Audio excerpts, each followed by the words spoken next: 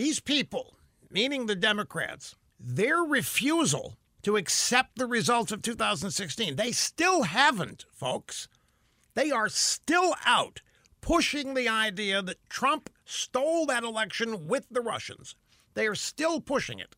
They have done more to tarnish the reputation, the image, the sanctity of the American electoral system than any saboteur could.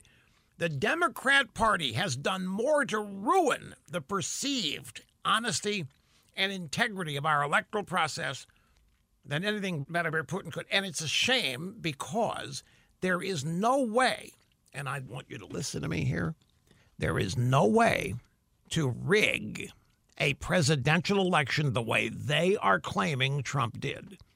Now, you would need a really close election where the Democrats could say we need an additional 50,000 votes in Cook County, or we need an additional 80,000 in West Virginia.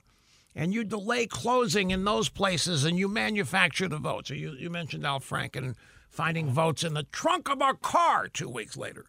You can do that, but you need the election to be over. You need it to be over, and you need to know how many votes you need and where. And then you need to be able to offer a good excuse why the votes haven't been counted yet.